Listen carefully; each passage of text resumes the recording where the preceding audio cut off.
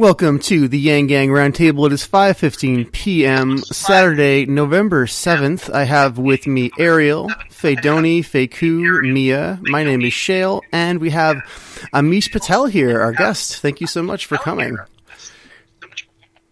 Thank you. Yeah. All the way from Canada. My internet sucks. It's Rogers. Oh, man. Rogers. Yeah, we were saying right before we started the show.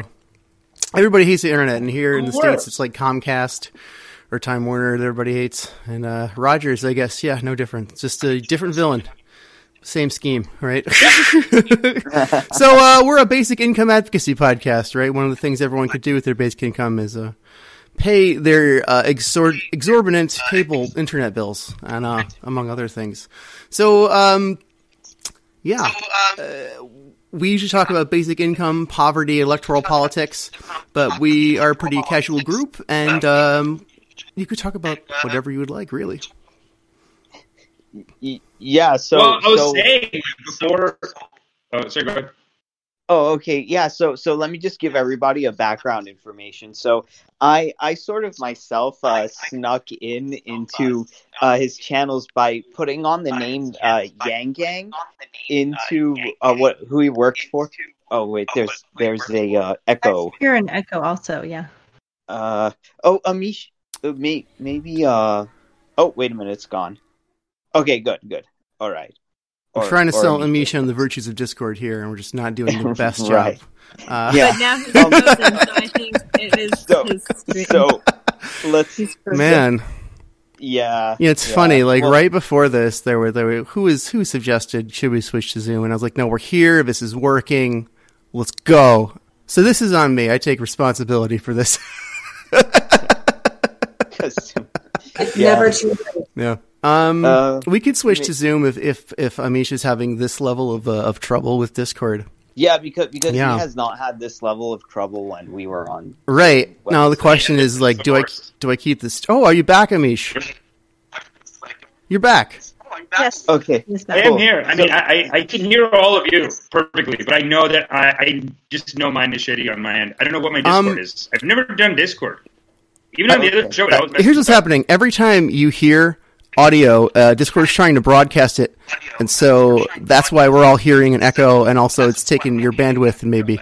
Can you put on, like, headphones or something? If not, you could just use a software mute when you're not talking. If you just, like, click your name, you can click the mute button, too. It's another option. Either one. There you go. Thank you. We just want to make everything as difficult as possible. Yeah. Anyway. So when you do talk, just unmute, and we'll all, yeah. Okay, there we go. That's much better. There you go. Okay, so basically, I just. Well, now you're muted, so we can't hear you. Yeah. Unmute to talk. Oh my god! Now can you hear me? You're good. Now you're good. Yeah. Now I'm good. Okay, but then it's messing up your audios. No. It's totally fine as long as you mute when you're not talking. Okay. Or you put in headphones, in which you put headphones in, you will never have to worry about that. Or you turn on noise suppression if you're on a laptop in the settings. But that's a whole thing. Anyway, you're frozen again, so this is... Okay. You know, I guess the internet has frozen in Canada. I don't know. Yeah, I guess. Or maybe tell us about Amish. They don't have the internet is not as good as the healthcare. He didn't have these problems when we were zooming together. Yeah, we can zoom. Let's zoom. We're trying to do a comedy sketch. Didn't you know? You didn't get on the thing, like right? Yeah. Difficulties comedy sketch. Like, come on, guys. Zoom. Give it the time. So okay. Oh, good. You're back. Thank you. It's a bad internet connection comedy sketch. Yeah, we're making do. Cracking wise. Well, tell us about our guest that you invited. Okay. So basically, let me start. So the thing is, like, I first saw him because I'm a fan of this scam buster, and his name is CoffeeZilla on the internet, and his name is Steven. And the thing is that, like, he did a whole thing on Trump University. There was an ad where he lives in, like, the Gujarati paper that there's he's from that community in Canada, and basically his dad said, you know what, you're hardly going to make any money as a comedian comedian. Trump University is like holding these thing, and then I want you to like become rich. I want you to become like you know, make tons of money. So he went to the whole thing, and he saw that it was just like they were basically trying to scam everybody with this like bad idea. And so he had that interview, and then later the scam buster made Amish a co-host because, you know, Amish was so funny and interesting. And then I called into the show when they were doing their podcast, and I was trying to sell them on the virtues of a universal basic income to stop scammers, you know, because scammers prey on vulnerable and desperate people. But when people have a basic income, there would be less, you know, prey to say like, oh, this scam is my only hope. My only hope is like to make tons of money, and I'm just going to take out all my life savings and get a Trump University course or some bullshit like that. So they kind of agreed. But then his co-host, Steven, brought up the part of like, people becoming lazy and people not wanting to work. So, but Amish thought it was BS because on Canada was doing the $2,000 a month CERB, and we only got the 1,200 one-time check.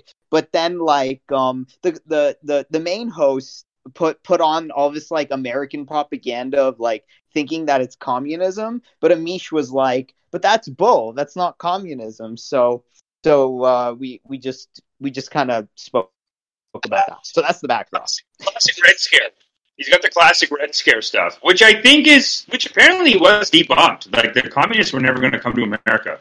Not to take it all the way to that level, but there is like a conspiracy that a lot of people believe in that communism's coming, and any kind of, you know, healthcare or whatever that's going to make everyone lazy. My family thinks it too. We have a cousin in Virginia Beach. She's a full hard Trump supporter, and she's just talking shit about her family. She's like, this guy's getting free money, now he's lazy. This guy, your cousin over here, useless, getting free money, turning lazy. People really believe that. Look at him, lazy. It's not so different here. It's not so different here, yeah. Look at them, lazy. Do not want to work.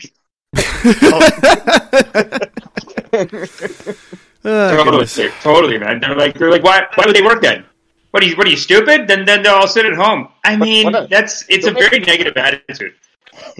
I think that's fairly typical of like why people come to the United States in the first place. It's sort of that like immigrant hardworking culture, like the type of, I think, people that tend to come here. So you get like it's almost the American dream kind of gets reborn like every generation, and that bootstraps mentality I think ends up persisting. But doesn't everybody know the old phrase, it takes money to make money? How are you supposed to be able to invest in yourself to move forward with plans that you want to actually actualize if you don't have the ability to invest in the things you need to push that? That's the part we can't talk about. Yeah, I feel like the takes money to make money is only for businesses. But on a personal level, it takes money to make you lazy. Then you're gonna sit at home. But our businesses get all the money. Like, our CERB is always about to get cut off, but the business CERB, it's like the government pays like 40 to 60% of their salaries, and there's no question of cutting that. That's going to go forever. In Canada, I mean. There's no, like, with our $2,000 a month, it's always under question. Like, Trudeau only did 1 month, and then Jagmeet Singh had to come in and be like, no, you got to do it, keep it repeating, whatever. So I think they went to 4 months, and then Trudeau got caught in a scandal. He gave his mom, I think, $200,000. And he was about to get hit with a big scandal, but he said, you know what? Give everyone another $2,000. And that's kind of how he got out of that. Approval ratings intact. Man, if only approval ratings intact. If only Trump had tried that, He would have won. He would have won. He would have won. He would have won. For better or for worse. That's all he needed. He really screwed himself on that. Like, I mean, it's you can't even give Biden the credit of this win. It's no, all Trump. Absolutely not. He lost himself. Yeah. He's such a loser, and they talk about him like he's actually he's like a great guy or something. It's so weird. Incredible loser when he is forced to do anything without an immense advantage over everyone else he's competing with. So Here he's got, other presidents. Like, perceive his own self-interest, though. I mean, like, he was briefly extremely popular, like, at least for him. He almost broke 50%. Trump is like Pandora's box.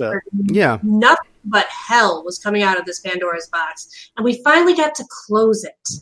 And now we just have to hope that we can push it aside and bury it and forget about it.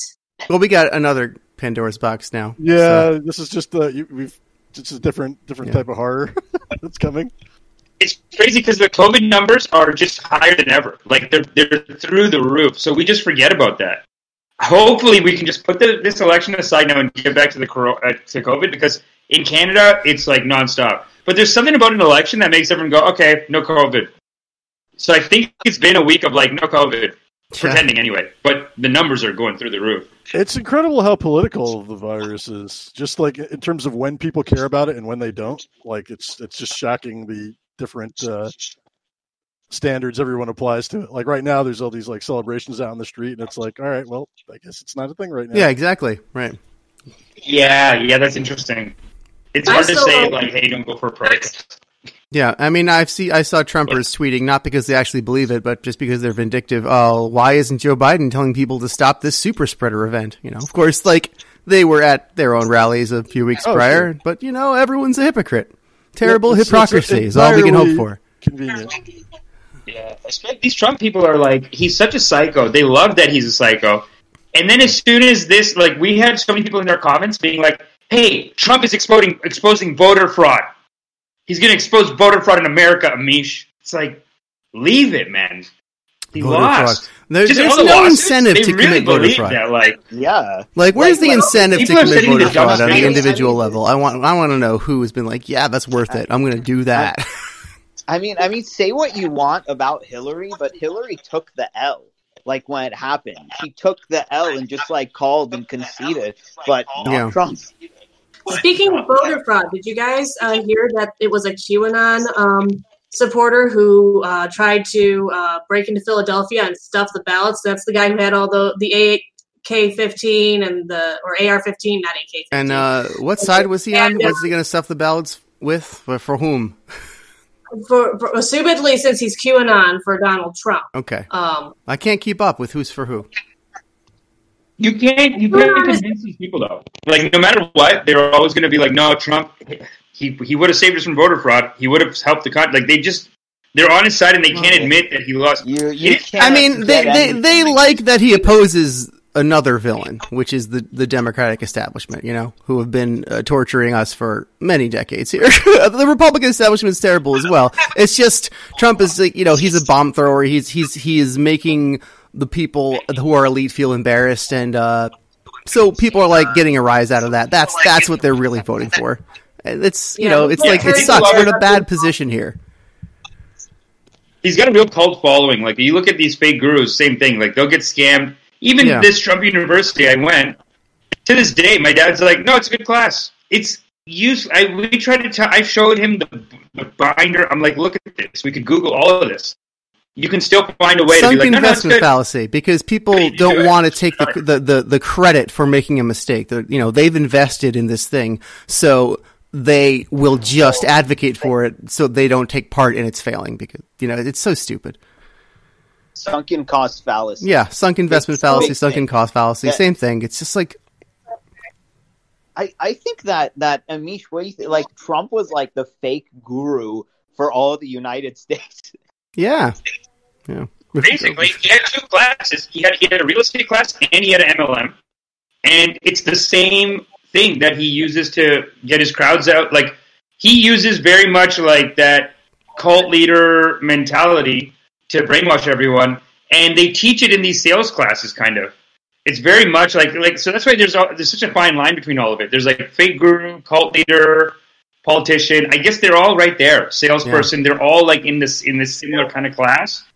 And that's why, people thought I was being very insulting to Graham Stephan yesterday, but even Graham Stephan, you watch his videos and he plays the game basically, and he'll bring on another con artist sales guy.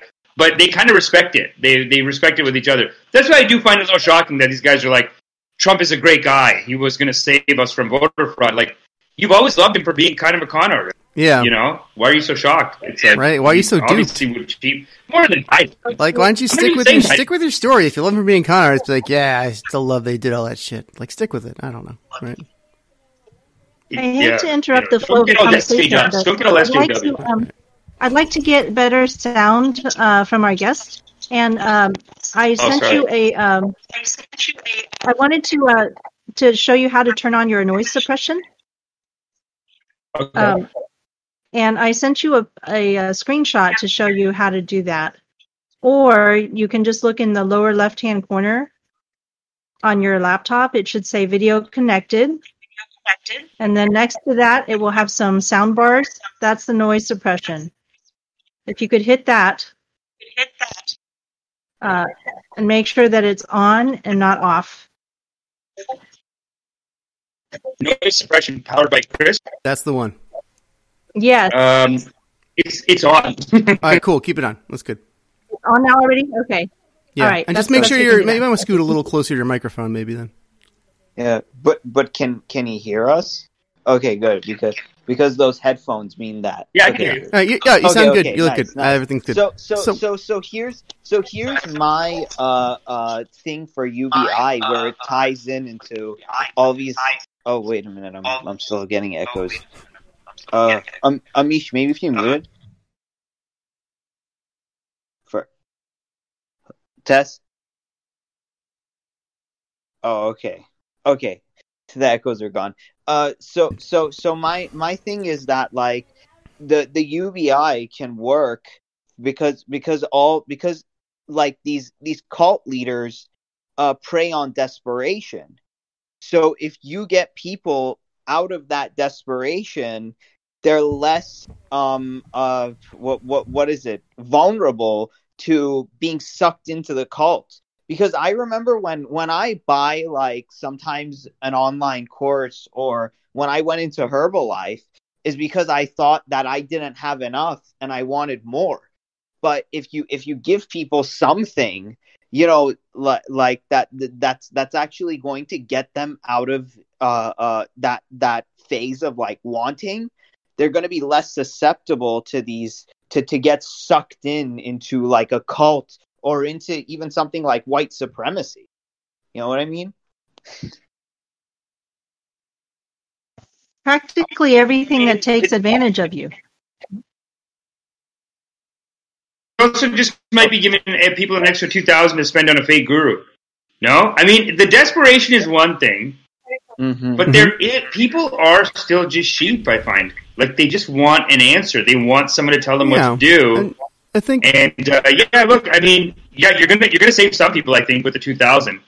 But then just imagine all the gurus that are going to be like, give me the 2,000. I hear you, and I think that's a little bit of a problem. But I think what'll happen is, okay, somebody will give the guru $1,000, maybe 2, maybe 3, maybe 4, maybe 5. But then 6 months in, they're gonna be like, this guy fucking sucks. He's trash. I'm not gonna go with him, and they'll try something else. And maybe it'll take them 10 years at the worst. Maybe there's like a person with a ton of problems who has very little self-reflection and just can't figure it out. But but still, they're way better off with the UBI. They're gonna have a much easier life going through that with the UBI than without, and they're probably gonna go through it either way. You know what I'm saying? I think at some level you have to be comfortable with people making bad decisions with the money that you give them. Yeah, it's going to happen. Yeah, you know, there's the idea is that at least a lot of people it'll help them. You know? Another thing that it does. Yeah, we got to get over this idea of like. Sorry, go ahead, man. No, go ahead and go first. I won't forget. I'll just keep it in mind. I was just going to say, like, we do have to get used. I think that's the big thing is like people are like there is this judgment of like why I'm working, why is that guy not working? It's like live your life, man. Who cares? Like who cares if they're whatever they're doing with their money? They'll let them do it because they really think that it's going to make them lazy But really, the issue is like why are you thinking about them? Just give them the 2,000. It's nothing. It's cheaper than welfare. Let them figure their life out, and some people never will. But better to have someone never figure their life out with their food and their stuff covered than someone figuring out their life, and then it's like they could die tomorrow, and it's just going to be violent on the street. That's another big issue with it. The violence could be a thing. Yeah. Speaking of that kind of ending up on the street type thing, people who get involved in these things often overinvest themselves to the point that they lose things that they were close to, like items they saved up and such, having to pawn it to be able to invest in the next level of the scheme, or get caught up in cults and such that ask more and more money from them. If there's $1,000 coming in a month or $2,000 coming in a month, no matter what you do, no matter how badly you overinvest and make a mistake, you've always got a chance to come back. And I think everybody always deserves a chance to come back. Yeah, exactly. Yeah. 100%. But then these political parties are so fake guru-y. Like, Trump does it. I mean, I didn't notice it so much with Obama because I always thought he had a good cause. But with Trump, he's sending out these emails like, hey guys, be in the Trump gang, get the hat, exclusive hat for my supporters only. Like, he's got the hats, he's got the merch, he's got the, like, you know, they're coming after me, so we need your help. You know, be a real man for Trump or whatever. So he does apply a lot of it to his sales tactics, even as a politician. Yeah, he does. Yeah. Although I'd say also, you know, other politicians have sort of gone that way too, just because it is the. I guess it's possible to reach so many people that so many people have started this weird kind of pandering, and it's been normalized. You know, just technology has changed culture. But yeah. Yeah. Trump is a TV trash man. By the way, the last thing me and Amish talked about on our on my YouTube channel was like his sandwich theory of Democrats and Republicans, where you got the super rich Republicans on the top and the super poor Republicans on the bottom. And the Democrats fell somewhere in the middle. I said, stick this up, but like, you can do it better than me. Yeah. Yep. Can I share an image with you? Like celebrating today with me? What? Yeah, please do. Because today is the first day when we woke up in the morning and said on the news that AP had called it. The Associated Press had called it for Biden. So did you all feel like celebrating immediately, or the sigh of relief, or how did you feel? I'll talk about that. But Amish, if you want to put an image in the live stream chat, please just put it there, and I'll put it on the stream. But I'm gonna tell you how I feel because I've had feelings today. Oh man, I thought I'd feel, I don't know, maybe a little better, but I don't feel better at all. Just seeing, because I mean, it's not seeing the amount of relief that everyone feels equates to this terrible false dawn we're in, and I'm just, the sense of dread's been building all day because the work everyone's been doing is going to stop. All the pressure that everyone's talking about, you know, pulling Biden to the left is not going to happen because everyone's tired, and everyone's just like, it's going to be good now. We've entered the self-delusion phase. We've entered like grief marketing. I see it on Twitter. Everyone had nothing else to give. The election's done, and they're not going to do any more politics, and we're not getting any more stimulus ever. We're not getting any jobs ever. The economy is never coming back. Nothing good will ever happen again. I had the exact impression from Twitter. Like, people have been tagging me in posts all day saying, we're going to keep going. Please don't lose heart. Please don't lose your energy. You know, we're not going to let the Yang Gang dissolve. We're going to keep on fighting. I see the exact opposite reaction. I see people feeling more empowered than ever instead of crushed underneath 4 years of hell. I think this is a chance to really embrace the ability to have an effect on something. I think you're being a little too negative, but like we have to push and keep pushing and stuff like that, and let the Republicans who are being duped know that there's a Yang way. It's just now all these Democrats are being duped. Not all of them, but like 75% of them are just going to be going back to sleep and thinking Joe Biden's good enough. So I'm very concerned. Reaction to Yang saying that the Democrats have to pay more attention to the working class. It was not well received by liberals, and I think Yang was called a racist again. Yang was called a fascist again, and we can look forward to more and more of that. Well, what's going to happen? I think Chris, how are you feeling? Who's calling Yang? Chris, how are you feeling? Crazy people. I'm feeling similar to Shale. You know, on the level of I'm not going to say nothing good is going to happen again because I think there are opportunities here, but I think people really underestimate the centrist neoliberal Democrats and how much resistance they are going to face. They're not your reluctant allies. They are a different enemy, and you're going to see it like really soon. Yeah. Yo, can we, man, I'm having a hard time showing you guys my pyramid thing. It's actually a very good, I think it really speaks to this, because right now we are really looking at left and right, like one's on this side and one's on this side. But I do feel it's more like the right is on top of the pyramid. And then, yeah, it's like establishment Democrats have power. And then there's like more Democrats below them, like Yang Gang even below that. And then it's like the Trump supporters are at the bottom. And we look at it like this is one team and this is one team. But really the Democrats are, the establishment is more right-wing than we think. It's shocking to me that like AOC, Bernie Sanders, they're not the ones canceling people.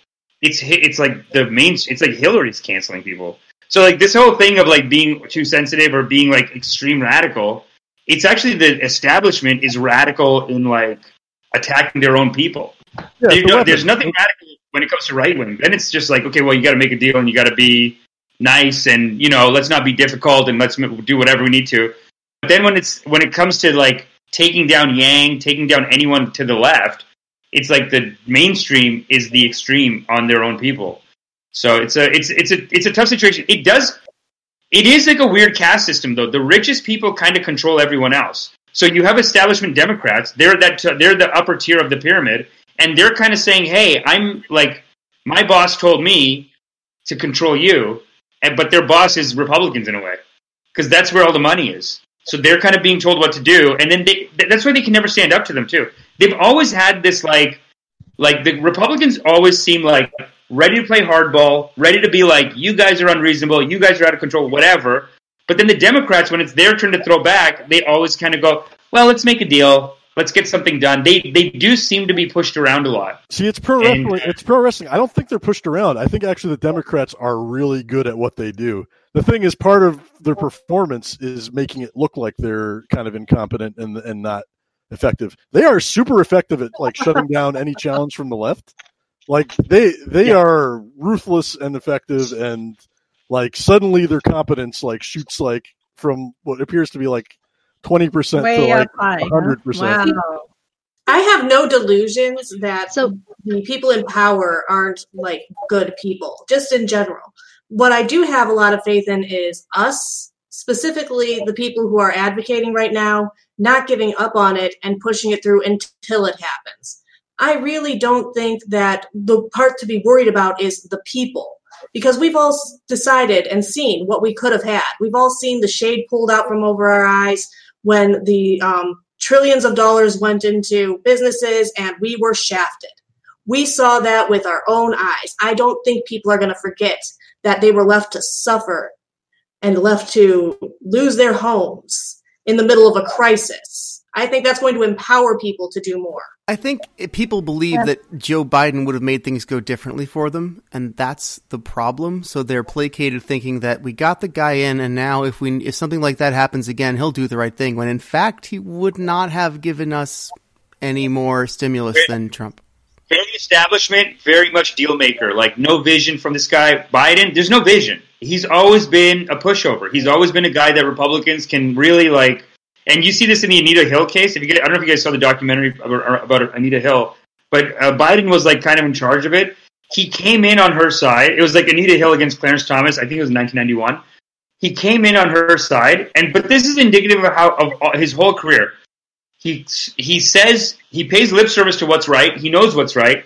But then these Republicans, they're aggressive with him. They're like, listen, Biden, just shut up and do what you're told. And he'll just come in the next day and be like, come on, man. Come on, man. That's like such a pushover slogan of his. Come on, man. Let's just finish Jack. it. Let's go, Jack. Yeah, he's used to, he is a pushover. But the good thing is that pushover is better than the guy who has a vision of dominating everyone, which I think was Trump. So at least you got like a pushover, but he will be pushed over by whoever hits hardest. So I think that's got to be from the left. See, I think this time better be the people. So, Chris, are you physically close enough to Shale that you could just walk over there? I could. You could. Could you walk over there and just like give him a hug? Why? Because I want to give Shale a virtual hug from all of us, because we are all here with you, and we're going to continue on for another year of podcasting. Yeah, I don't know how long we've been doing it. You gotta like get these. it's good to say it. Yeah, dwell on the it. mission remains the same, Yeah. regardless of who's in there, and that's that part hasn't changed. Your tactics all might have to here. change a little bit. Got the virtual hugs. To see people, I see people celebrating it like this is the end of the road for them, and not everybody, but even just the people that were working. Even if 25% of the people who were working with us before are like, we did it, we don't need to do anything ever again. That's a real problem. Nothing that's ever been accomplished in the background is like, for most people, when an idea finally pushes through, they're like, oh, where the did that come from?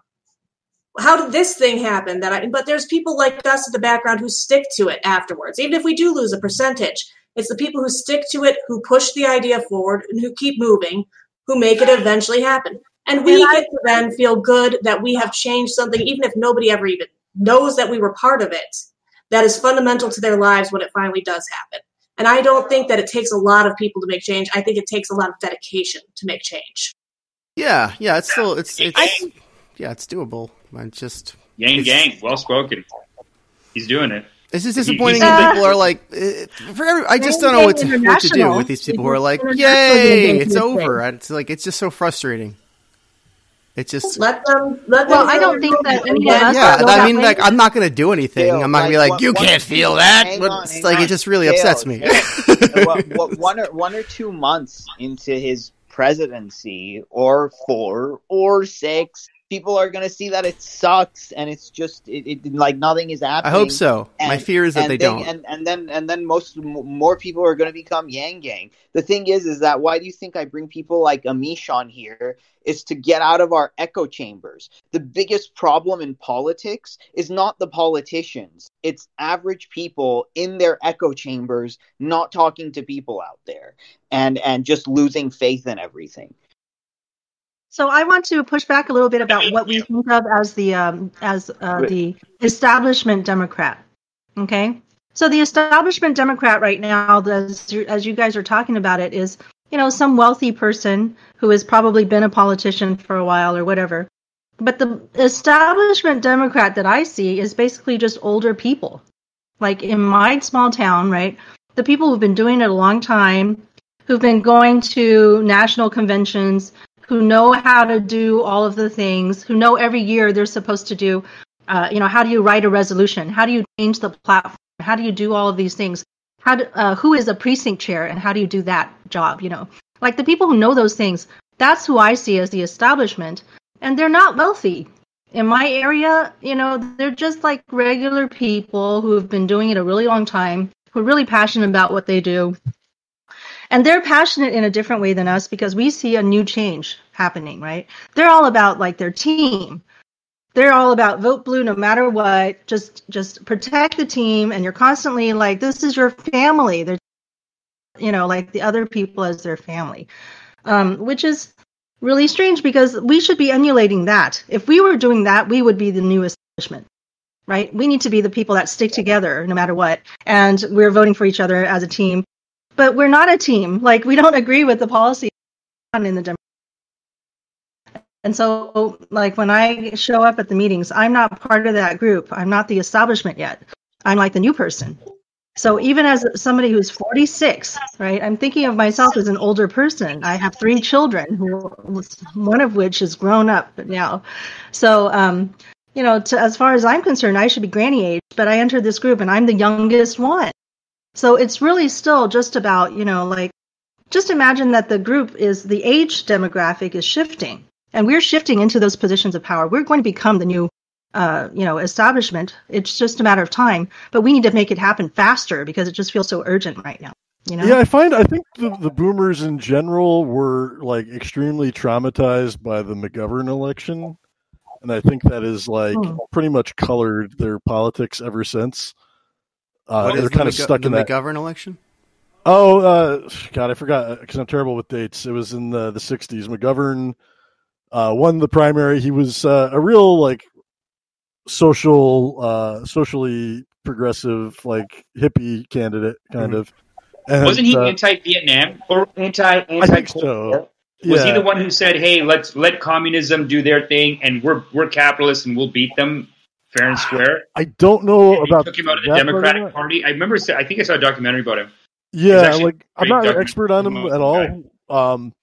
But he got wiped out like in the general election. He just got like absolutely destroyed, and I think that was like a defining moment for a lot of boomers who were left leaning, and it stuck with them even to today. And Reagan too. Yeah. Well, but this is the thing with establishment Democrats is that they are being indoctrinated into a system that you guys are trying to change. So even if they're young and they're just starting, they're going in, because I know I have some friends that are kind of involved in that, and I'm always like, who's paying you? Like, they'll come in, like, one of my buddies, I do a podcast called Let's Come to an Understanding, and even my podcast partner, Drew, he's involved a little bit in American politics, and he always has these, like, people like Biden, and he's going to do well or whatever, and I'm like, who's telling you this shit? It's like it's the establishment. They're trying to get people to think that way and to work their way up like that. And that's what always screws the real progressive people is that they kind of go in, and there's a great documentary. I think it's McGovern, but the one that I'm thinking of, the guy lost in the Democratic primary. So the Democratic primary, he went in, and his big thing was stop all the Cold War nonsense. It's a waste of money. Let's just stay in America. Let's build ourselves up and be a better country. And basically, like, the Democrats, and this has happened so many times to them, they just get pressured into getting rid of guys like that. Because they get pressured in. It's the same reason why Biden passed a very tough on crime bill. Because when it comes down to it, the Republicans push the Democrats around and they say, you're weak. With you in charge, these black people are going to commit crimes.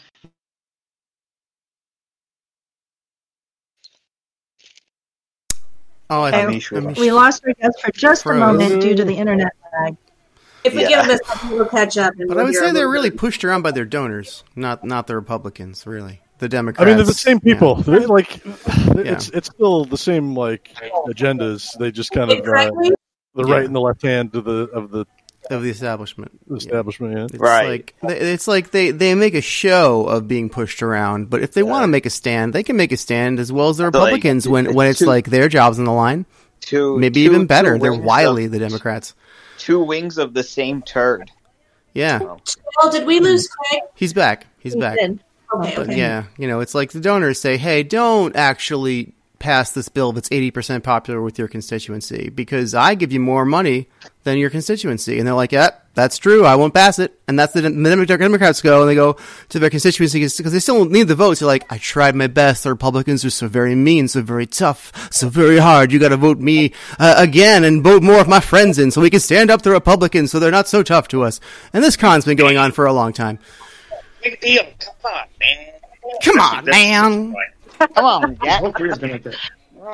How much? How interested are Canadians in this USA politics right now? Is it like? Oh, we love American politics. It's like football. It's like first of all, we're living in the American Empire. I say this all the time to people. It is the American Empire. It's basically you don't realize it until you watch some documentaries about history, whatever, or even if you look at American foreign policy around the world. There is like another kind of pyramid is like.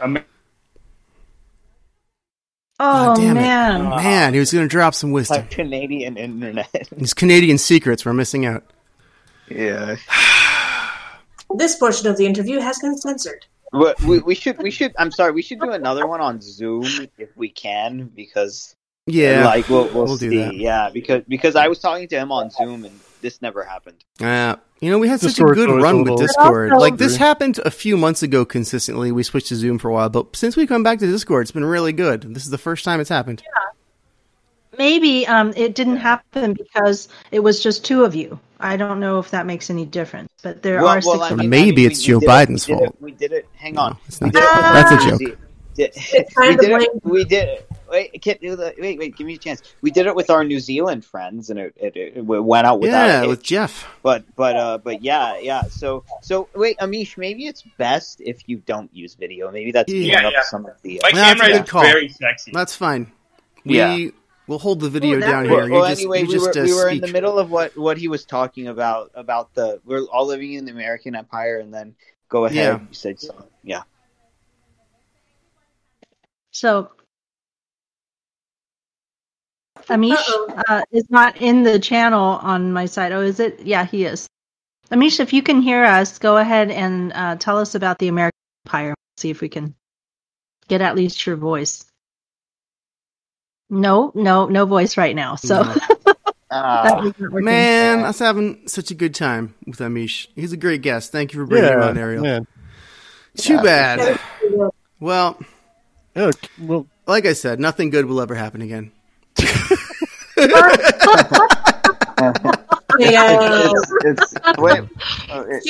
to get you like some black eyeliner, black lipstick, get you all emoed out because that's how you feel. Yeah, that's right. I have 3 bars now. Can you hear me better now? Yeah, you sound more clear. The video connected, it actually is showing me like there's like 3 bars within Discord. So I don't know. I was just saying like we're living in the American Empire. America's number 1. If you're in Europe, Canada, Australia, you get to be like a number 2.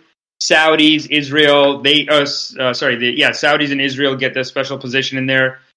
Japan, obviously. And then everyone else is kind of like third-class citizen. And depending on how, like, and it is the poorest and the most populated countries that are in the bottom.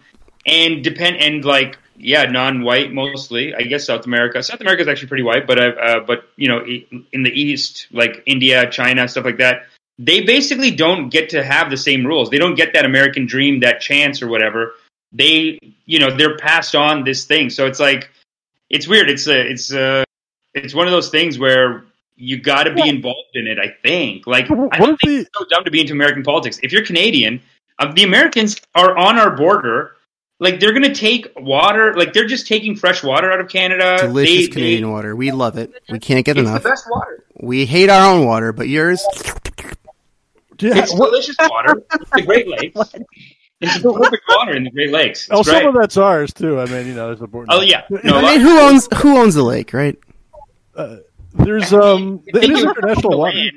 Well, you know what they do? That's one answer. Yeah, that's one answer. It in from the Michigan or like from the American side.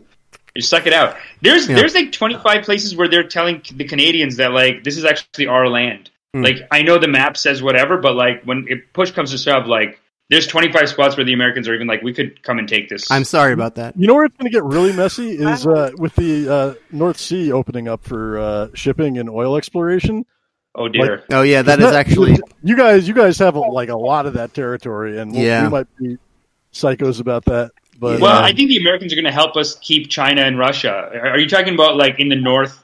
Like, like the extreme north, like North Sea, I think China and Russia are going to come in, and the Americans are basically there to be like, "Hey, leave Canada alone," Probably. You know. But it could happen. It would have to melt a little more. We'd have to destroy the planet a little more, melt that water, and then it's going to be prime real estate.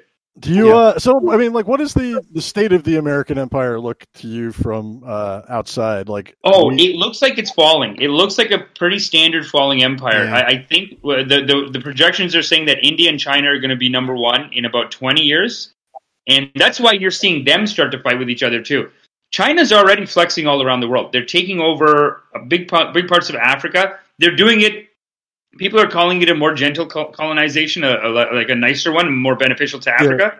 It's kind of more mercantile, like almost. They have a new the Belt Road Initiative thing too. It's very you can always hide it in economics, and it's probably a better way to do it. It's more humane, maybe. Like you change with the times, so it's a little bit nicer. But then until they go on the debt.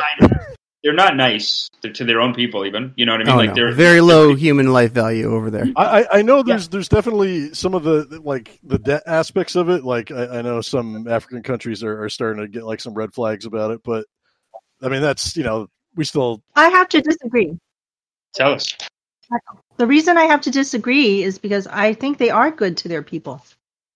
Not in Xinjiang. I think Xinjiang province. Not if you're Muslim. If you're Muslim, go to jail. They re-educate you to not be Muslim anymore. They actually, unless you want to call it like a free school for the Muslims. It depends how you look at it. Like you could look at it as like the Muslims get a free school, but at the end of the school, you learn to stop being Muslim. That's basically their re-education camp. They have kids in it. They have 1 million people.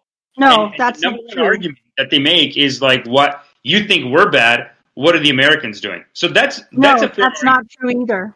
That's also not true. I mean, I can say none of that is true, and it's a bunch of hooey that's been made up by the West. Xinjiang is doing very well at any videos, travel logs that people have, actually gone there to look around. They see lots of Muslims being left alone to be Muslim. They have a lot of wonderful Muslim sites that are, their own historical thing that's Chinese Muslim, and it's a little bit different from other Muslim areas. And that's just completely untrue. It's just something that keeps getting repeated until people believe that it is obviously true. Because Chinese people, we talk about the Great Wall, right, in terms of the Great Firewall now. So the Great Firewall prevents Chinese people from seeing what's happening on the outside. Right, but that's the problem too of, like, that's a government that wants to hide things, right? Like, why would people make up that they're putting Muslims in jail? True. Why would anyone want to put? No, that's not true. Because the BBC did a great that's not true. There were survivors of the camp that put their hand up and said, "Hey," because they were saying this too. Like the people from China were saying these concentration camps. And if you check out some debunking sites, you'll see that. What's that? Do I need to start enforcing a 2-minute per person talking thing so we can actually understand what's going on here? Let's do one at a time. Faye, go ahead. What I wanted to say is that these things that you're saying are repeated so often but that is not true. And if you'll find that it's very hard to get the Chinese perspective because the Great Firewall prevents you from also getting that information from China. So the firewall is not only to protect Chinese from us, it protects us from hearing anything that Chinese.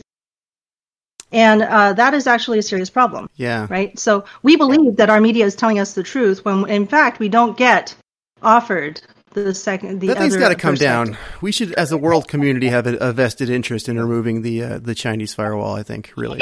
The firewall. Yeah, I mean, it's up to them, but we can, as a world community, have a stance. We can have a position and an opinion. Real quick, can we let our guest respond real quick? Can we get our guest? It's hard without the video. It's like you forget. No, it's true. You seem, yeah. It's what I'm finding. Like, and Faye, I've heard this argument. They did on the BBC. They did a great piece where they had some loyal, people from the Chinese government. They were on stage. It was incredible. I'll send it to you.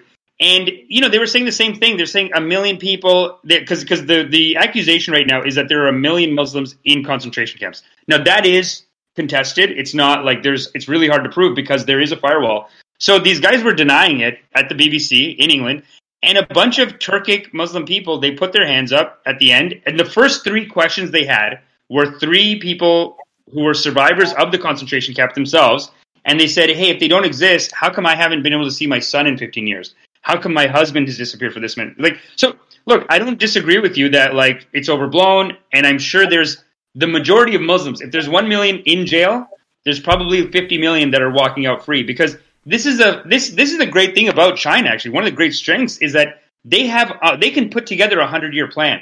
The Americans can't do that.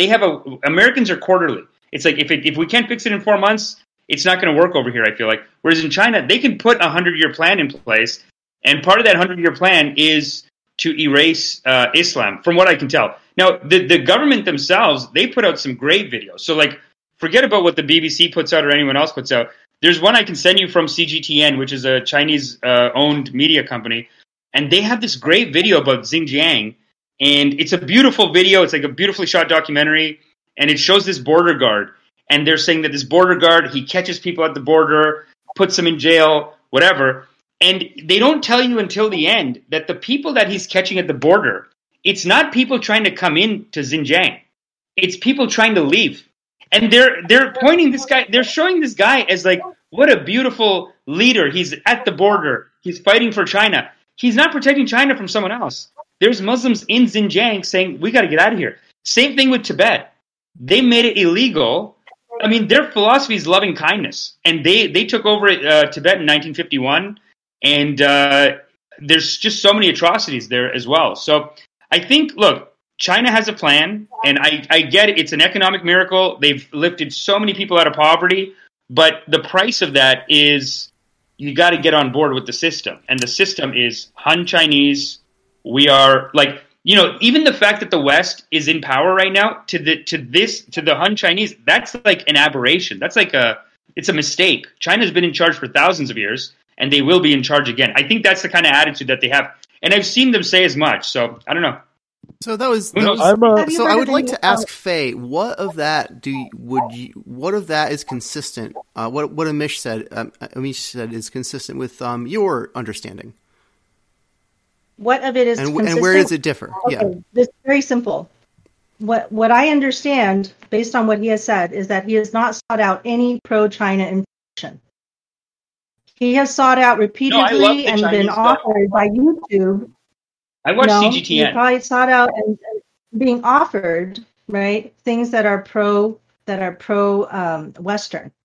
No. And so, if you wanted to find out more, I would send you some things. I could send you some things that would talk about it in a whole different way. For example, I did not hear you mention any sort of terrorism that happened in Xinjiang. No, but I mean that's a little bit like saying, hey, if we're being mean to Muslims, it's like they did a terrorist attack. Who does a terrorist attack? Less than 1% of the population. That's the West justification for what we do, because there's terrorism, so we do a lot of things. But you can always use terrorism as an excuse to put Muslim people in jail, but like I don't think I'm Hindu, so listen, I'm Modi in India, same thing. They do all kinds of atrocities, and they go, but they're terrorists.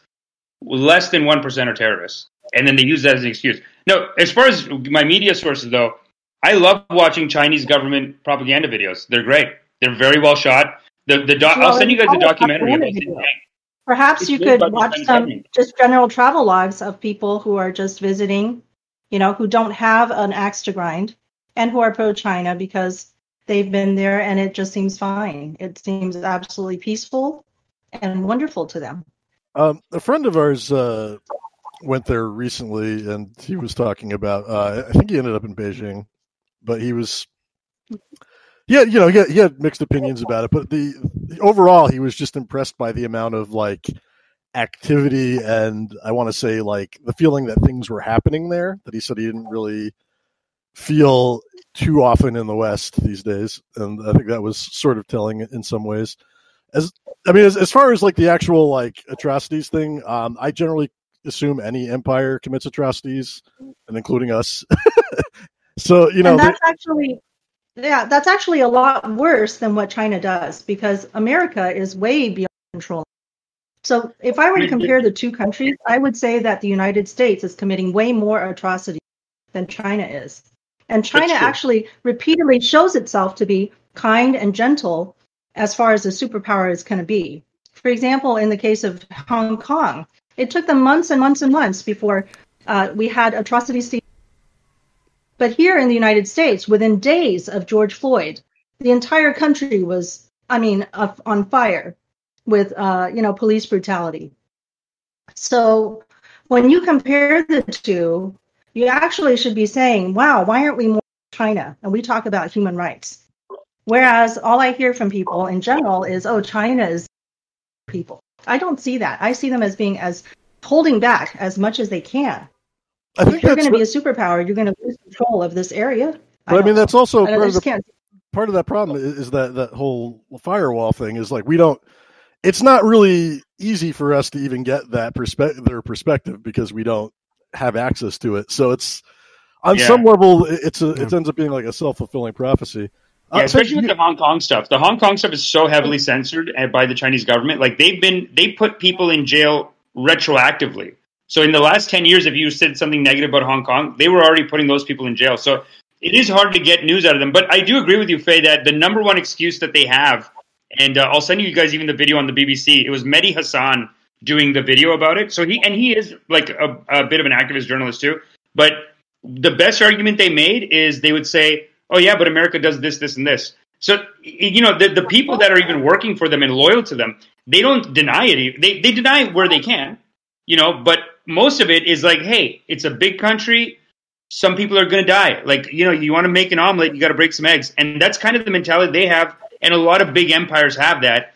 I do think that in the next 20 years, we're going to see China become number one. And then it's going to be a power fight between India and China. India is kind of keeping their relationship with everyone else in the world a little more, whereas China is doing their own thing a little bit. Like when the Americans try to mess with them, they're just like, who are you to tell us?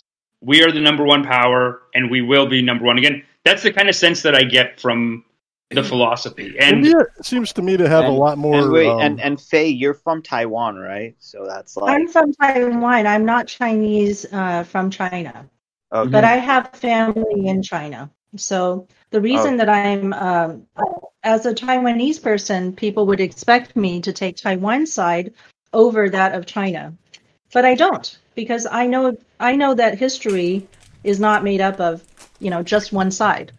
So having lived in the United States and having family in China allows me to know, for example, that the Great Firewall is there to protect people way more than from misinformation from Facebook and from Microsoft and from Google, from these corporate interests. If they were allowed access to China, they would be doing all here, except they would be beholden to the United States government, which is another. Okay, so if you That's a great point. were I had not thought of China, that, yeah. you would allow Facebook Never to thought have of that. everybody's private information. But that's what we think about when we talk about TikTok. We're concerned that TikTok might have Please get a little closer to your mic, Faye. You keep United cutting States out. corporation. Sorry to cut you off, but get a little closer to your mic. Oh, yeah, You but do keep cutting out. Thank you. TikTok is like a United States corporation with Chinese investors, and we're already concerned. So China's like, well, if you're concerned, put a firewall. We are not allowing you to spy on us because we don't allow Microsoft to come in, create everything, and take over. We don't allow Facebook to get everybody's private information and then later complain to them about it, because we're not dragging Facebook into some corporate or, legislative hearings to ask them to do what we should have, right? We, the people, are taking responsibility for it. And there's nothing wrong with that as far as I see. China was smart. They are the last place you can go if you're trying to escape the United States. Yeah.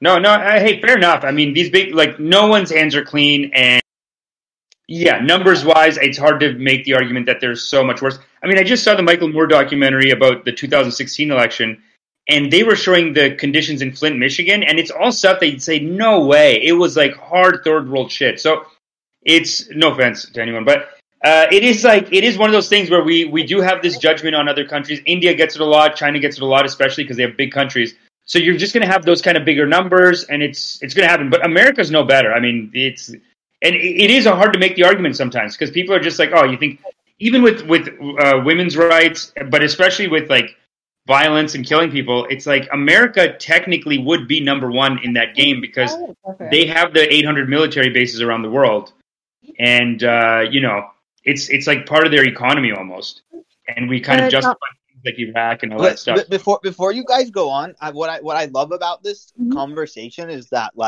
you can agree with some of each other's points, and it's civil, and it's much better than the crap we get on CNN and Fox News that they'll never concede a point to another person. I just want to say that. Oh, thanks, Ariel. I think it's awesome that Amish is here today, and I wanted to ask, do you feel very connected to India also?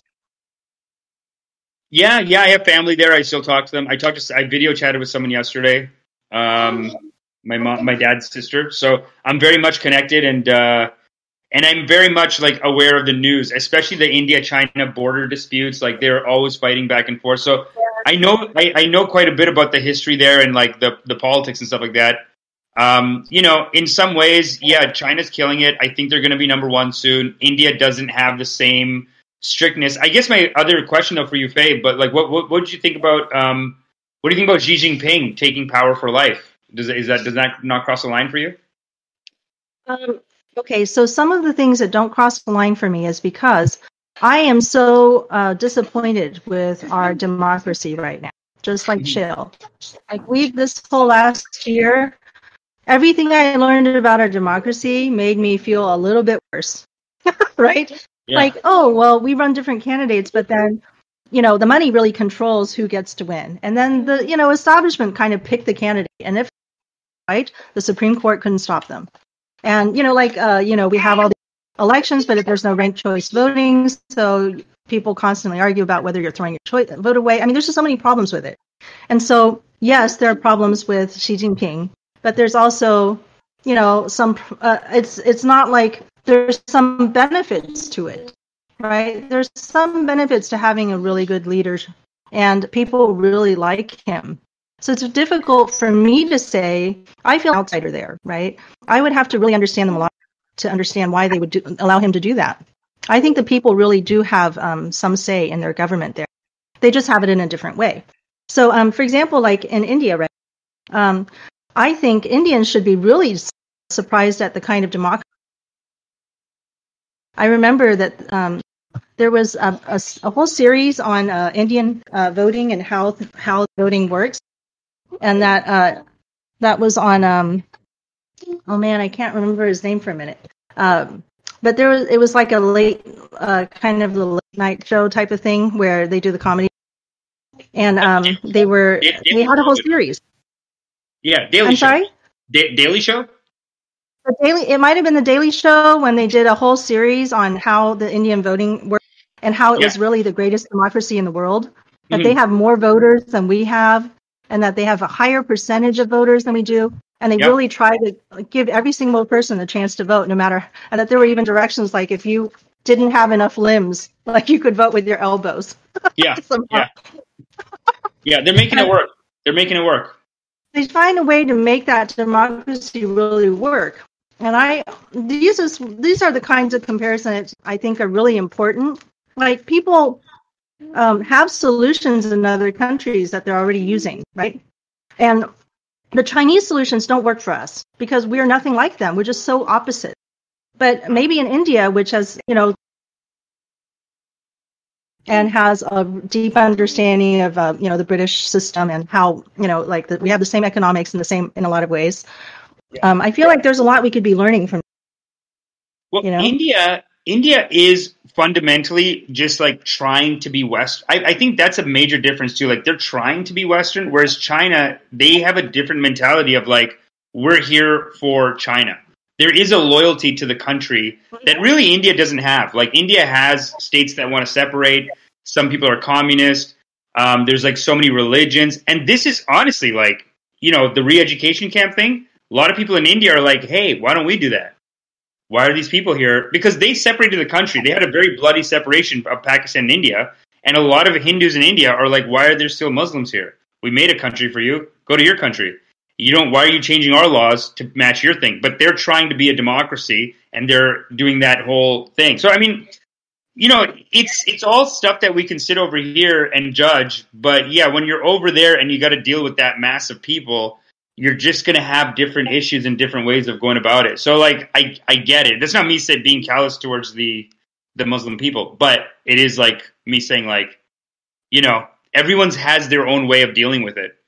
And it's not. I'm not saying that we just have these situations to be able to put in much input, but I know that both of you have the best intentions in mind. So I don't think anybody's going to like think that you're like trying to distance yourself from any situation or make excuses for anybody. This is just an open conversation.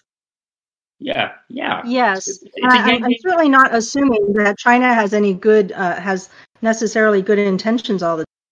But I would like to, just push, what I'd like to do is push back and say to people, have you actually tried to find out anything that is not being offered to you by YouTube or Google or, like Facebook, Right. I need people to like try to find out something different. And also, the other problem is the things that we're judging them by.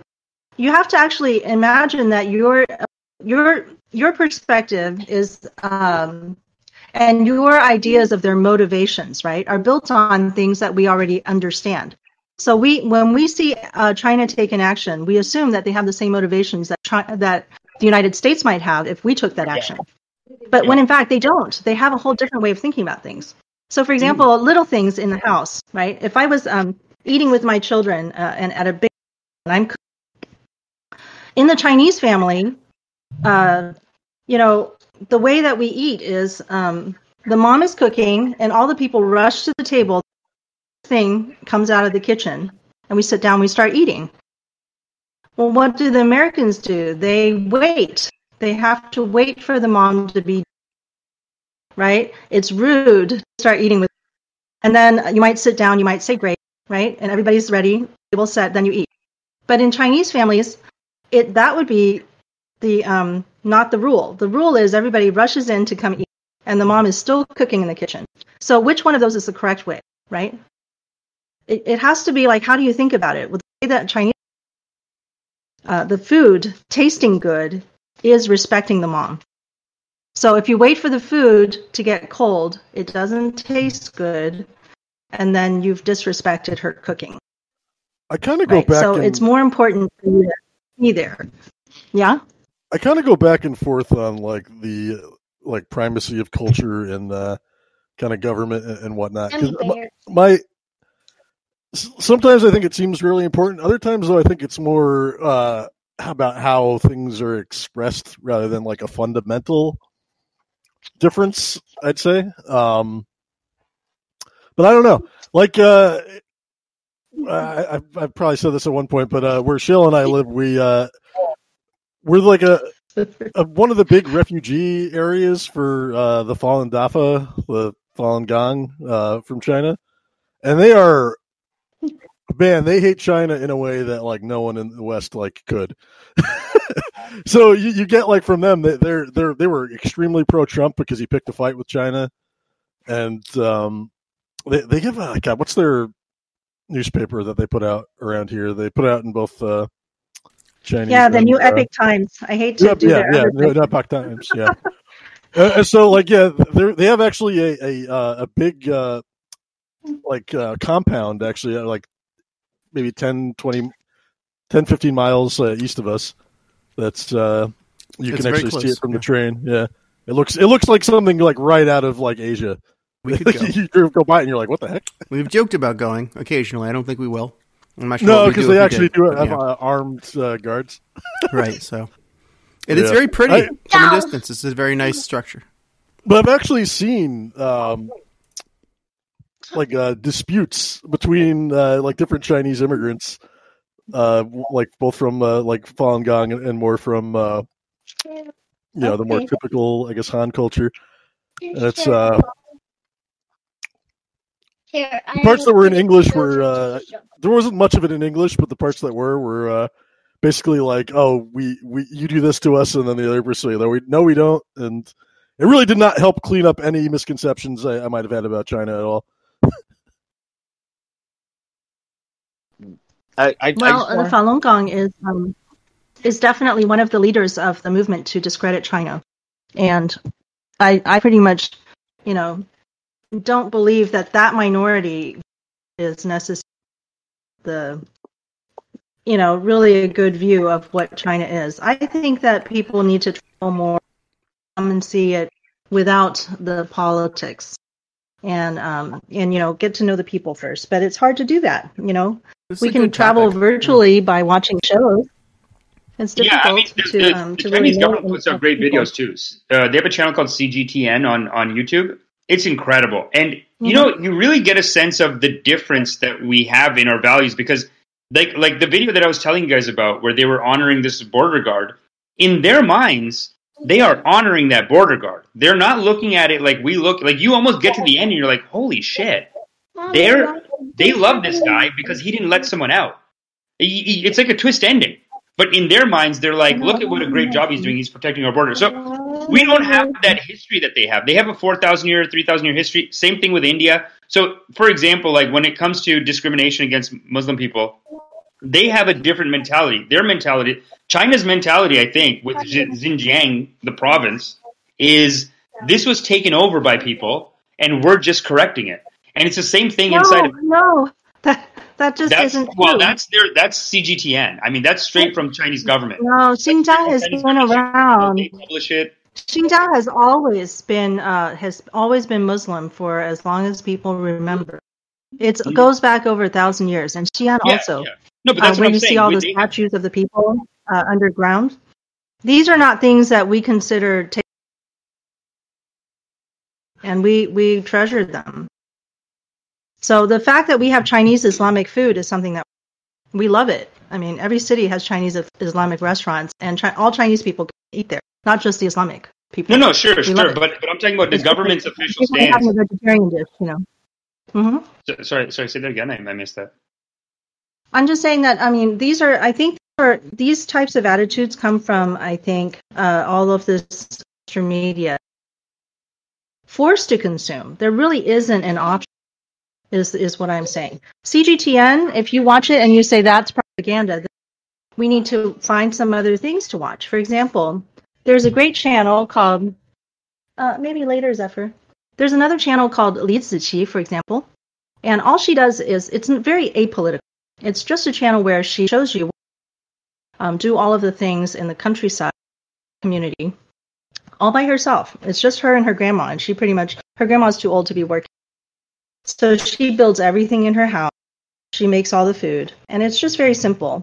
But, first you have to kind of just, step back from the politics and say, these are the people, these are their values. And then if a people like this got together and made a government, how would it be different? It would be different than anybody else. I will say one thing real quick. You could do that with people in America, too. Yeah, and all of the problems that we have with America. So I don't really think that looking at apolitical people helps inform you on the politics of the area. Totally. I mean, you look in Canada too. Like we have indigenous people here that we're still doing settler colonialism on Canadian indigenous people. But if you ask anyone from India, anyone from China, they'd say Canada's amazing. Anyone from of course, we don't care. We don't even know about it. Like our media is actively trying to suppress any kind of indigenous issues. So, and I've been on their land. It's like they get different stuff there. I don't know. They get like different internet connection. They have different whatever. But the reason I bring up CGTN because Faye earlier you were saying that I might be watching some other people's propaganda. I'm watching straight from China. And look, the point that I'm trying to make there is India is doing the same thing. They right now they just took over a Muslim mosque that they say 100 years ago or maybe 1,000 years ago was Hindu, and they took it over. So this is the perspective on the inside of like Hindus, and that's the sense I got from that the Chinese documentary too. The CGTN channel in general was like. I think assuming that China is doing what India is doing, and assuming that they would be doing what is unfair. I don't think that similar in that way. And that's something that my grandfather once said. My grandfather was fighting against the communists when he ended up being pushed into Taiwan, right? And then later he was brought to the United States in his old age to be with his daughter. Everybody can take care of him. So he got to live in these three places. And in the United States, I remember when Mao Zedong did one thing right. He said that he did not try to become like the United States. So there's something in that, is that the people are different. They have their own. Yeah. No, right? They have everything is their own, and they do it a whole different way. In Taiwan, we don't. Thing like CGTN, which is their channel, like the government. It's a government produced channel. It's very polished, very tight.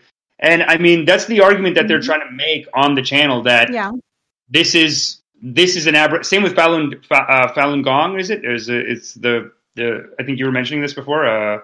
Moto, Falun Dong, right? Or Falun Dafa. Falun Dafa. Sorry, Falun Gong is like the official, and same thing with Hong Kong. It's like the. I think everyone cut out on me. Oops! Oh, Falun Gong is not Muslim. They are Christian. I thought they were Buddhist. Huh? I think we lost our guest for a little bit. I want to say, in Taiwan, we are colonialized. So in Taiwan, we haven't had Britain, but we have been colonized by many different groups, including the Dutch a long time ago, and the Japanese more recently had us as a protectorate or something like that.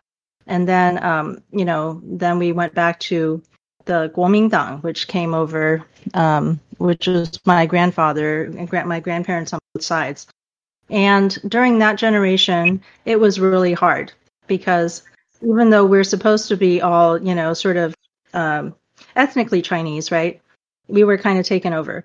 But to this day, really, I would say that we're very much the little brother of the United States because we depend on the United States for military strength and many other things like that. So when I was little, growing up, I actually listened to American-style music. And when you go to Taiwan, the kids celebrate things like Halloween and Thanksgiving and Christmas. These are not traditional Chinese things. So when I compared China to Taiwan, it is more natural because it hasn't been corrupted like my country was in Taiwan. So, yeah. Mia, you were going to say something? Sorry, go ahead. We only have about a half an hour left, and I do want to talk a little bit more about the election in the U.S. before we go, because it's here. And also, specifically, because I know Shale's going to feel very upset about this if I bring it up, and I know that we'll get a good reaction shot out of him. How do you feel about Speaker Pelosi putting in her hand again to be leader of the House after swearing she wouldn't as part of the conditions back in 2018? I didn't know that she swore that she wouldn't. So I had no opportunity to build inaccurate expectations. So, wow, wow, very well said, dude. You're gonna be in politics. I think they're gonna. I deserve an easy job that's really overpaid. How do you feel about her in general putting her hand back in? Very negatively. I don't like it. Not at all. I presumed she would. I always presumed we would never be rid of her. So they all just here want she is. Power. Yeah, from her cold dead hands. Right. I don't think she'll. I think she'll come back until she's dead. Go. So Amish works with actually Steven, who runs the CoffeeZilla channel, and he said that we want new blood. I think the problem around the world is that we need more younger people involved in entertainment, in politics, in all these things, because everybody we have now is like a dinosaur. They're these geriatrics. And they're not with the times. If we invited, if they had to do some technical things, they wouldn't know how. And I think that's the problem with our world right now. Too many old people in too many positions of power. Yeah, a good one too. From China too, and maybe India, is that they actually have engineers in politics. In America, no engineers. They have TV stars. They have lawyers. All lawyers. It's all lawyers, which they're basically just taught as a lawyer to use the law to make your case. But they have I think Neil deGrasse Tyson was talking about this, how in China they have a lot of engineers running, in politics, and it's actually very successful for them. And Yang Gang is a great example of that too. He's one of the smartest thinkers, very technologically advanced. Right. And people just can't keep up, I think.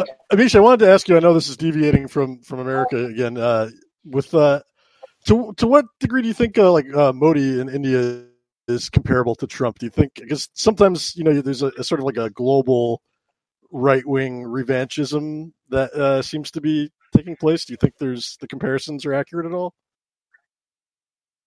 Yeah, they definitely have, they're both anti, he has nationalism. There is a Hindu nationalism happening.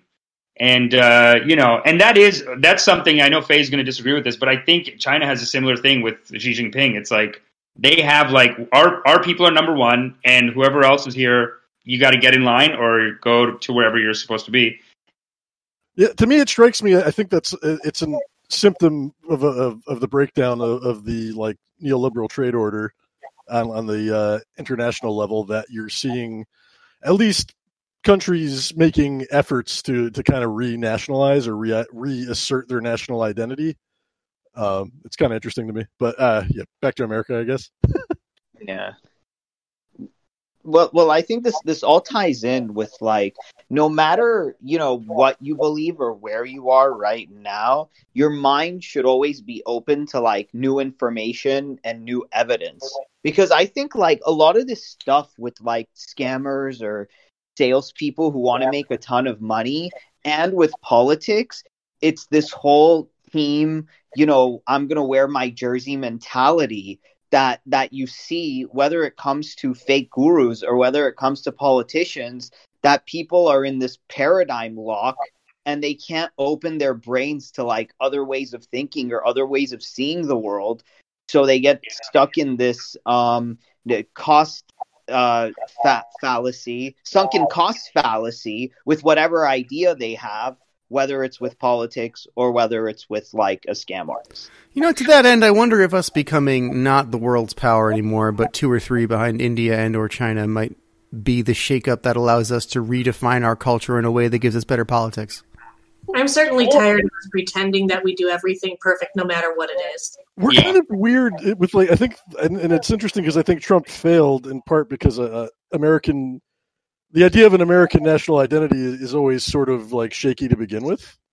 We're a either depending on your perspective, either an immigrant nation or a settler colonial nation, but it's none of us are really, almost none of us anyway, are really from here. Yeah, we all sort of adapted this like secular, like sort of like low key society idea. Yeah, it's weird how in America, like on the one hand, it's like I thought we came here for the sex, drugs, and rock and roll, and you have these conservatives telling you no, you came here because it's a Christian nation, because you love Christian values. It's like I thought it was sex, drugs, rock and roll. I thought that's what the whole point was. So yeah, I mean that's never been the case. Like technically, the first people to come over here were Protestants, and were fleeing more loose and free, loving Christians off in England. They wanted to be able to be their strict, work it away selves. Yeah. I mean, you also had Sephardic Jews, though. There's even like a really early American. I'm a Sephardic Jew. Yeah. Oh, yeah. There you go. Yeah, the first Jews in America were actually Sephardics. But you had there was some like treaty that was proposed with like Islamic nations, like back in like the early 18th century, that you can actually read. I'm always terrible at like remembering the names of these things, but it kind of laid out the case that America was specifically not Christian because they wanted to essentially have like established relations with the nations that did not have a good previous experience with Christianity. It's interesting. I think the move though for America right now is to lean into the globalization. I think patriotism to a country, and I was saying this on the podcast yesterday too, like where you say this to people from Texas and they're like, how could you say this? It's like, what is patriotism? It's a step away from nationalism, and they are these meaningless lines. Like, I mean, people come and draw these lines and we got to live by them, and we're proud of like I came out of my mom on this side of the line versus that side of the line. It's like America's move right now is to go globalist. It's kind of like with environmental stuff, but then India and China are always going to be mad because it's like with environmental stuff, America gets rich and then they say, hey, let's take care of the environment. India and China says, fuck you, we got to take care of our people now. Like, it's the only way to come up is to destroy the environment. We're basically taking it all out and feeding people with it. It's the only way we know how to do it, maybe. Not the only way, but like, it's the easiest way, the cheapest way. So now I think with America, they need to move on into a global thing, like a Star Trek. The thing that worries me about America... That was Yang. Yeah. The thing that worries about me about the American Empire in particular is... even as we're on the downside, our empire was built on the ability to project force over long distances, and neither India nor China can really compete with us on that level. I think China and India can defend themselves well, and their local regions, but like I fear the temper tantrum are dying like or maybe like the best idea is just to be like chill, like Canada, like. Canada never pisses off countries or like bothers them, and like everybody is like they're such a non-toxic, calm people. I don't know if you can help me. Yeah, no, when it comes to the Aborigine. Yeah, no, except for that. Well, which we mostly ignore though. Like the way we deal with Indigenous people in Canada, we don't treat them like, oh, let's suppress them. We treat it like, hey, let's just not talk about it.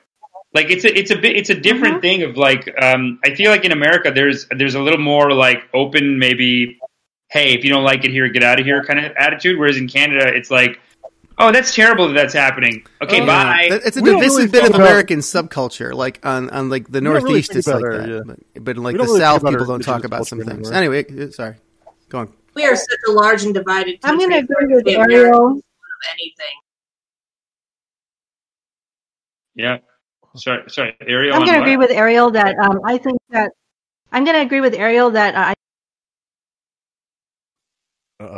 And even if it is just like, I'm just going to talk less about this terrible thing that's happening in our country, but part of it is because of absolute power is what it is. When I talk about trying to get away from the United States, I'm talking about it from personal experience. So I tried to escape the United States, and I couldn't. Because where can you go? You can go to Canada, you can go to Mexico, or you can take a very small boat and try to float it somewhere. But if you try to get on an airplane, you're going to need to have a passport that they're going to check. They're going to know. And this happens to a lot of people in a country. They have to explore these different options, and there are no options from the United States. You go to Mexico, they pay the Mexicans. You go to Canada, Canada says, oh, yeah, well, if the United States send you back. I mean, nobody says to the United States no, unless you get to Russia or you get to China. These are the two places in the world. It's funny because maybe you could go to South Korea or North Korea. Yeah? Didn't Canada used to have more of a refuge, had like a bolder refugee policy for Americans and like dissenters? I feel like that somewhere along the line that like just stopped. I don't know. Well, definitely during Vietnam. Vietnam, I think they kind of had an attitude of like, we're not going to Vietnam. It's oppressive to you. So come on over, babe. Yeah, they were nice for a while. I mean, I investigated immigrating to Canada like just after the 2008 crash. They were not interested in me personally. I don't know. Harper really shut that down. I think quite Vietnam, a bit. not economic crash. It's like they just stay there, fix that. But Vietnam is a lot. It's almost refugee status worthy. Like if you're 20 or 18 and being told you have to go to Vietnam for the next 5 years, and especially like 5 years into or a couple of years into Vietnam, they realize that people are coming back with issues. It's almost like a humanitarian. It's the right thing to do to let them in, maybe. But now it's just kind of like, okay, well, you don't like Trump? Well, that's your problem. Fix it. I don't know. That's true. True. Yeah, that's true. But there are people who are in different situations with that, though, who could really use an option other than the U.S. to go to, or a place that's willing to take in people who are, because the economic situation here, if you're in poverty, is enough to trap you down there permanently. There's no way out, and medical bills can bury you. We have a different kind of refugee crisis where people should be escaping here to get to places where they're actually citizens. Can they not go to another state? I watch these war documentaries, and it just feels like just go to the other state then. I don't know. They were talking about Flint, Michigan turning into this like military testing thing. He's showing footage of Flint, Michigan. It's like so brutal. I know it's like hard to imagine. But these helicopters are coming. They're like bombing like in Michigan. What is happening? And people don't leave. And I guess it's hard to leave because the teachers are like. I know that it's like people should be incumbent upon them to leave, but we are trapped in our economic positions. You can't just pick up and leave if your job is what's feeding your kids. Expecting people to leave where they're at because people are terrorizing them is not a good solution. A lot of the Rust Belt just looks like teachers are like, I'm going to leave these kids hanging. It's like, oh, you're leaving us? Like the bombs dropped or whatever, and it's like you're the teacher of these 25 kids. And you run their soccer thing, and then it's like, oh, sorry, guys, I'm going to New York. It just feels like it feels shitty, I think. And that's why a lot of people stayed. They were just like a sense of community. Some people just couldn't leave in the documentary. Even in New York. Like, what am I going to do? Like, leave these kids? Even in New York, there's an enormous difference in like, people think of like the wealth of New York City. Hell, fuck, even within New York City, there's parts that look like a disaster versus, shiny. And when you get up more like towards the Canadian border, you're essentially in Ohio at that point, or even Michigan, just like burned out factories. It completely looks, in some places it looks third world. I drove with a Trini friend of mine, an immigrant. She through actually a town maybe about 20 miles east of us that is just ravaged by economic crisis. And she was like, "This looks worse than home. Like any place we ever." And I was like, "Yeah." I was like, "The poverty levels here can get insane." Yeah, no. and that's where I am seeing like a shift towards, I think, Chinese dominance. I mean, India's not making the moves outside of India, but China is making the moves, and it could be the new world power. And there is a lot of people, and Faye, tell me, like, I don't know, maybe I'm wrong, but I've seen a lot of people kind of have that, that's kind of part of the plan. It's like this they call it the economic miracle. They fix China. Mm-hmm. And it's like an old plan, too, where it's like, yeah, I mean, I believe it is what you said. Yeah, they believe like China needs to be. Should be in charge. Yeah, China's the only one that can do it. So China has to do it now, and China has been long-term planning for this because of that Belt Road Initiative, Star Wars. They've got their satellites up now. They can do 5G in the desert anywhere you want to be. You've got 5G going, right? So yeah. I mean, they can do a lot of things. Not been, which is why Yang was like, "How do we do that?" Right. We need to bring that back, the cabinet position, and also we're losing out because they have been doing a good job. Right. They've really been doing a good job at educating their people. They built the infrastructure to go out to Xinjiang with their troops. I really think that this is why like Yang was always like joking about him being Asian and being pretty smart and like thing, but like part of that is true. It's like America has all these lawyers and like reality TV stars, and no wonder these other countries are advancing so much more than we are, because they have like the engineers and the scientists and the tech people. We just have these idiots with gigantic egos running everything and just messing everything up.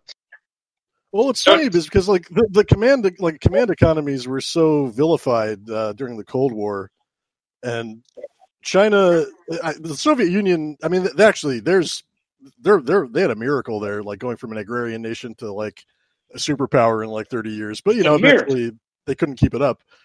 But I mean, like China now has kind of got like the next generation of that, and there's something to it. There's some things you do not want to purely leave to the market, and I think we've learned that lesson the hard way. I saw a great video about. Sorry, go. Please go ahead. Yeah. We all tried to interrupt at the same time. Okay. Go ahead, Amish. You're the special guest. So yeah. Just speaking to that point of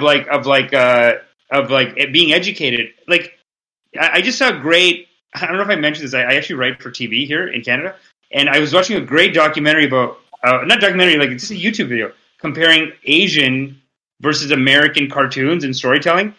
In one major difference, this person was saying is that in the Asian TV shows, whatever the main guy, they're rock and roll, they're cool, they fight, they do motorcycle, whatever, but straight A's. And then they'll literally take the same show, make it in America, and they'll make the kid be like, I don't care about school. I flunked. I don't care. Same show. So many examples. I don't know what it is about America. They almost respect this Republican shit. This I shoot from the hip. They're like George W. Bush and Trump too. They almost like it. They're like, I'm stupid. What? That's like, they almost look at it as honesty. They're like, what are you, one of these educated? Protestant work ethic. A lot of it has to do with disrespect for the education system that they have, too. Like, a lot of right-wing Republican people don't believe that coming out of college leaves you actually more educated. They think it's brainwashing. So, an anti-establishment who gets Fs and doesn't respect the system is probably smarter than everybody else from that perspective. Yeah. Well, once again, I actually live in rural East Texas, and so I'm living among the, kind of maybe looked down upon because they don't understand them. And so again, it's the same thing. It's like, yes, there's a very high level of we have a saying in Chinese that explains it completely. The saying is, 百无一用是书生, which means in 100 different applications, a student or a scholar is of no use, cannot do any of them. So, a student doesn't know how to do any of the things that the rural person does because he knows something growing in his garden. He knows and hunting, all the things he needs to do for himself. He knows how to do. And the same thing with the woman. I don't want to just men. But a scholar has been taken out of that natural, put him in a situation, things that seem of no use to them. So you trust. But the intellectual, of course, is very useful. I mean, coming from a background, I went to UC Berkeley, so I was that scholar, right, that doesn't know how to do anything. So it's sort of an interesting situation where in the United States, that's what's running the Republican Party. Yeah. There's this giant group of people who don't trust anybody in the government because what do they know about us? They know nothing. No, that's what I'm saying. I think they're not entirely wrong about that because but it's self-fulfilling. No, Moto. There's isn't it self-fulfilling? Like they say the government doesn't work. Look, it doesn't work. Like these Republicans, they will say education doesn't work. Okay, you've been trying to put creationism in for 10 years. Leave it. It's true. I mean, maybe just leave it, and it would have been fine. I think, especially in Texas, they put creationism. I think in some of the textbooks.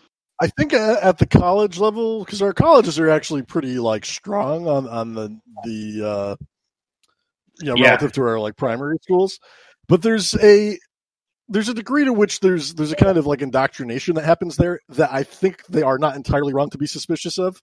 Yeah, and then financially they screwed it with the colleges. I think.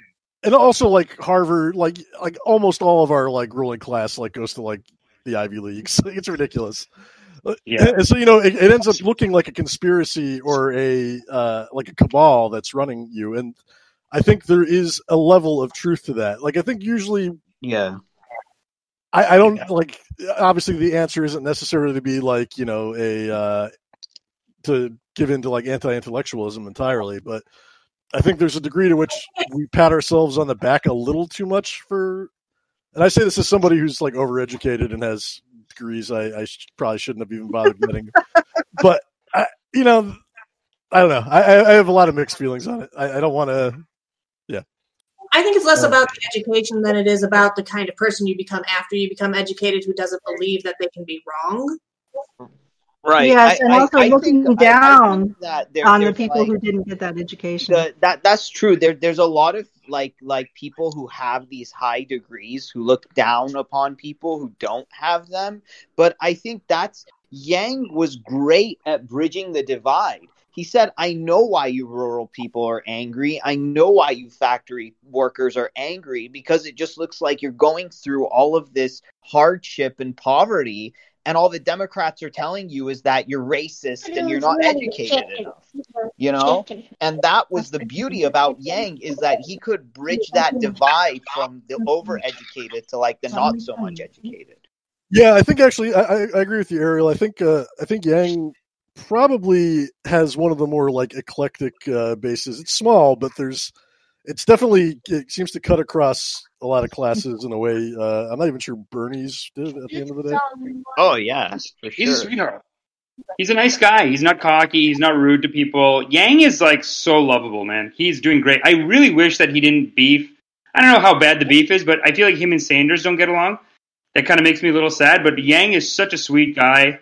His laugh is infectious. He's really reaching out to people. Yeah. I think Bernie got some bad advice from some of the more I just self. It was really. I thought it was political. I thought it was a political hit on Bernie. When what's her name? Elizabeth May, is it? Elizabeth Warren? Warren. That was a weird sellout on him. I was like, what are you guys doing? You're just. And then I think Yang was being pragmatic, and he said, okay, I don't want to associate with this kook. He's old. He never made it anywhere. I want to be part of the establishment. Because you can see Yang moving into Biden a little bit, where he's like, look, I'm going establishment, but I want to be effective. I don't want to be this guy in the background for until I'm 80. 100%. My perspective with Yang is that he's trying a lot of different things, and now he's making some mistakes that are kind of noob mistakes. But I think he's also open to taking risks. So he's I definitely see him engaging in a feeling out process and a learning process in real time. I don't know where it's going yet, but But once he gets the hang of it, he's going to be super effective. All he needs is that initial momentum, and once that starts going, and once he gets the hang of things, we're going to see things change. Yeah, hey, Jim Kittle's mean tweets thing the other day. I didn't even hear about that, but he was there. A lot of the problem Yang had was name recognition, and the establishment can provide you that. If there's one thing they're good at, it's making sure that the people they want to be seen are seen. Yeah, and he did a good job of coming around. I think initially they were like, we hate this guy with his UBI, whatever. He did a good job of really making friends, and I think the podcast is so smart that he's doing. It's so ahead of the game, and it's just such an easy way to transition over to politics. We should all just be building our podcast. You know, like if you want to be in politics, you want to be a comedian. I say to comedians all the time, same thing with politicians. And I think if you want to be in politics, you should probably be funny. Because otherwise, how can people stand to watch you? Thank you so much for coming to our show. Because we only have a few minutes left, I'd love to have everybody sign off. And I'd love to hear how people can maybe connect with you if they'd like to find you. Do you want to share maybe some social media platform where we can find you? Uh-oh. Oh, no. Maybe some of us should start because our guest is a little frozen. I'll start. My name is Faye Koo. You can find me on Facebook as myself, and you can come talk politics with me there, or you can find me on Twitter at Palestine Math. Okay. Let's go to Chris. I am Moto. I can be found on Twitter at MotoMotes, MOTO_MOTES. Awesome. And how about you, Ariel? Thank you for inviting all the we've been having this week. Yeah, with Robert and Amish. Yeah, they're pretty good. Okay, so I'm Ariel, and you can find me at on Twitter, Ariels. That's ARIELS, AERIALS, and on YouTube as Revolutionary Thinking. Me and Amish also did an interview there. And how about, I think we have our guest back. Yeah, I'm back. Are you ready to tell us how to I'm at Fade to Brown on Instagram and Facebook. I'm writing TV, so I just post stuff from, like, if I'm on set, I'll just post it over there. I act too on actually a PBS show called Odd Squad. I just did an episode of Odd Squad this week, so I think that'll be coming out soon. But I'm on a show called Dino Dana on Amazon Prime. It's a kid show, but mostly, I do podcasts. I do Steven's podcast I shouldn't say that. It's called The Drip. It's our podcast. We do it together every Friday morning for like 4 hours. Sometimes it goes 5-6 hours. The election coverage, we did like 7 hours. But there's like 1,000 people in the chat. It always gets wild. There's always like arguments in there. I was on. Yeah, and Ariel got on. Like, people get on from the chat as well. So we have this is what you were talking about. Okay, I get it now. Yeah, it's a Friday morning show. It's we call out like con artists and stuff like that and fake gurus. But we're getting into a lot of politics because that's who's in politics. So it's been a fun show, and it's growing. Trump did an MLM and a fake university, so it all ties together. It does tie together. So yeah, but I'm at Fade to Brown on Instagram. I post on there. Like, there's links to everything that I talked about there. So just follow me on Instagram, and you'll find me. Thanks. Awesome. And we left some of our best for last, Mia and Shale. So Mia. My name is Mia Dunford. I am at Mia Songbird on Twitter and Mia Songbird on Frey.world. I also co-host Humanity Hangs for Humanity Forward on Tuesdays and Fridays every week. I'm very accessible. Feel free anytime to drop me a DM, write me, show up to a hang. I'd love to see everybody there. And yeah, that's it. Have a great night. And Shale? Thank you. I am Shale. I'm ShaelRiley, Shale Riley on Twitter. That's the place for me. Thank you for listening. Thank you for watching. Thank you for coming on. This was really a great talk. I really enjoyed it and learned some things. I'll be back. We'll be back streaming at 8 to 11. I'm going to come back just on Twitch, hang out. Maybe some other people will be there. Maybe just me. Maybe let's talk to people in the chat. I don't know. We'll figure it out. But a social stream tonight. So if you are not sick of me, then there's more of me to come. So, Amish, anytime you would like to drop by, we put up our schedule one of the channels is the schedule every chat. Thursday. And she said we should will be here. Yes. Every Thursday. So every Thursday you can see what's happening Friday, Saturday, and Sunday. Yeah, if someone you know or want to talk to is coming on the show, just come on. Feel free to just drop in on the show. We're very open here. Hey, I'm back. Cool. We would love to see you again. Fun show. Yeah. Yeah, man. Yeah. Thanks. Excellent. Goodbye, everyone. Bye. Bye.